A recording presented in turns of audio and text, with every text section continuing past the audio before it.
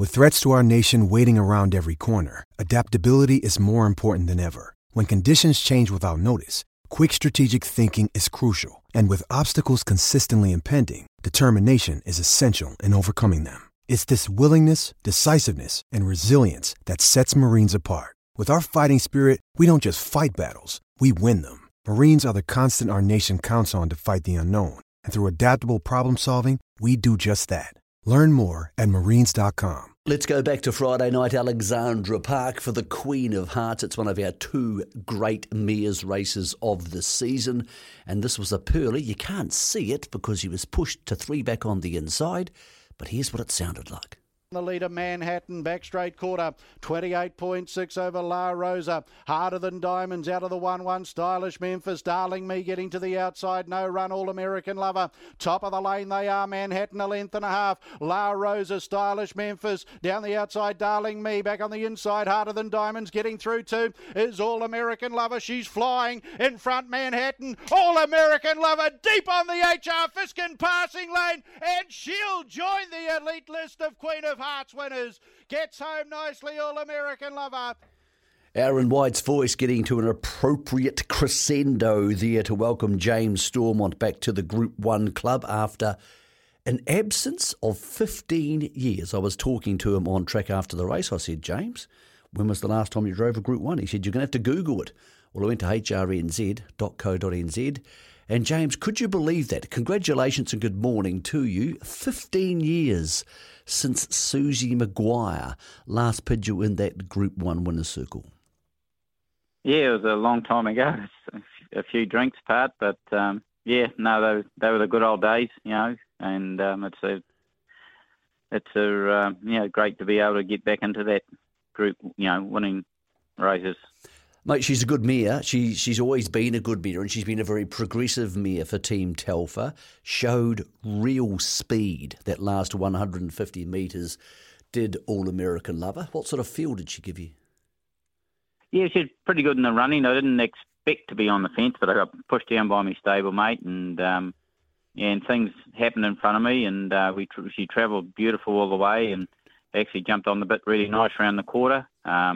I'd driven Andrew Neal's mare once or twice before, and I knew she got in on the bend and out in the straights a little bit, so I put that in the back, and I just thought, she might run out. I'll get her run up the inside, and it happened, and when I pulled the plug, she really exploded. James, you haven't been driving in a lot of Group 1s, and they're incredibly hard to get involved in because we have big stables with regular drivers. Where do you see this helping you, or how do you see it helping you? And where do you see this next phase of your career? Because clearly you can still drive. What's in the offing for James Stormont to try and get more regular drives at this level? Well, we're just going to have to see what happens. It's going to be a few changes in my life type thing soon. And I just can't say at the moment. But hopefully they might come with my new way I'm going. So, but if you're driving good, everybody jumps on the bandwagon. You know, if you're driving not so good, they get off. And with Hey Bartender going a little bit better for me, for my own team, and giving me a bit of people can see me, and it maybe offloaded a little bit like that as our game goes, as what you well know. James, Greg mentioned at the top of the show, you've driven the 12 Group 1 winners. I went through them, all of them except for Decision Time in the Messenger, with female horses. Have you ever considered yourself a better driver of female horses than male horses? Have you ever considered yourself, James, a ladies' man? Is there any reason for this? Not really. I just very lucky I got associated with Malcolm Shin. And as we all know, with the young fillies and the mares, he does a fantastic job. And, it's just been lucky with that. I like to think myself pretty good driving the trotters. But, but no, it's I'd have to thank Malcolm for giving me the drives on all his good young fillies early on, which give me a lot of those group races. And, that's about that.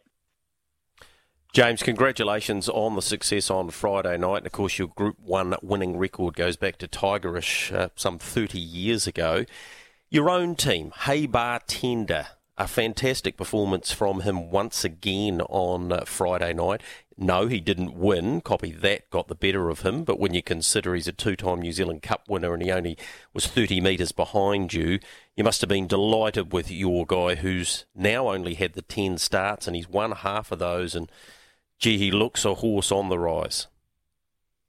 Yeah, he's a really nice horse. It's like we were talking earlier on before the show, the old record, we've been a C5 and getting a bit of ringcraft, and now we've got to get our ringcraft and we're racing the open class horses, or the best horse in Australasia, you could maybe say. And, he went super. He put 150 in every race. Couldn't be more happy. Not too sure where we're going to go with him at the moment, just see how he comes through that run. Is that the case with him at the moment, that because he does put so much in, you've got to be a little bit careful of over-taxing him, I suppose, at this stage of his career? Because, James, it does look all ahead of him. So I suppose there's a possibility he'll be there on the 31st in the Lincoln Farms Franklin Cup, or he may not be, and you've just got to pick his targets a little bit at the moment. Yeah, that's right, Greg. Yeah, but you've got to look after the horse. I still think he's 6 months away from being his full strength and everything like that. So if we can, be patient with him like we've been done up to date, I think we'll give a real nice horse. He's got his head round the stand he starts at the moment. And he'll tell us during the week if I carry on how much weight he's lost and how he feels with his work.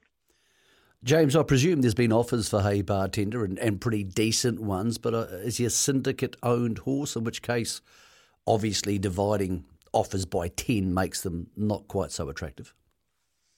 Yeah, well, to be honest, we did get some really nice offers, and there's only maybe one that wanted to sell. You can't buy what happiness what they're getting out of the horse. A thrill to go, like one guy said the other night, we were in second. But what a thrill, you're getting second to Copy That, best horse in the country. You can't buy the thrills that horses give to humans for whether they win first, second or third. You mentioned Copy That. He was outstanding the other night because your horse was very good and very strong to the line. Do you think he's the best horse in the country, Copy That? Because he seems to be, when he's at his best, James, extremely good, verging on champion when he's at his best, and obviously he has a few lulls along the way. What do you make of Copy That from what you've seen in the last 8 weeks? Oh, I agree with you. I watched the box seat with you and Greg, and I agree totally with you. Over here, he's really untouchable just about, and then he goes to Aussie's not quite as good, like you said with Terror to Love and that. But I hope the Aussie get to see the best of him when he goes back over this time, and I hope Ray gets well soon. James, driving has changed in this country. It looks like visually from the side a lot in the last 5 or 10 years, and the great drivers who are over 40, people like yourself, Tony, Morris, obviously Colin De Philippi, there's plenty of others, but they are still very good at what they do. But does it feel to you like a younger man's game? Can you feel a change, not just in the ages of the people around you in the driver's room, but in the driving styles, or are the fundamentals still the same? I agree with the first bit with you. Things are kind of changing as they do all the time, but I think you've still got to do your homework and know your drivers and the horses around you. Like with Allamericanlover, just knowing that with the horse that was in the trail, just things like that come into it. And I've always looked up to Tony and Morris and Peter Wolfenden and them, and respect them and learn from them. That's the way I look at it. All right, James, question without notice, as they say. What's the best horse you've driven in your 1,276 win something career? I've got a real soft spot for Mare and I. I saw that one coming. Yeah. No, she was a freak. She was, and if Ross had kept going, I think we might have seen a bit more of it. But just the way things happen there. But I'll back her.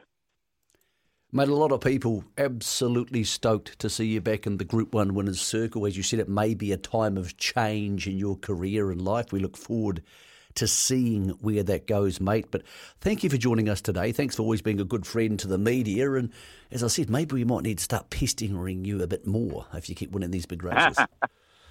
Yeah, I hope so, Mick. Well, there you go, James. Not many people want to hear from me and Greg very often. So, mate, Merry Christmas and well done on Friday night. Thanks, guys. Thanks very much.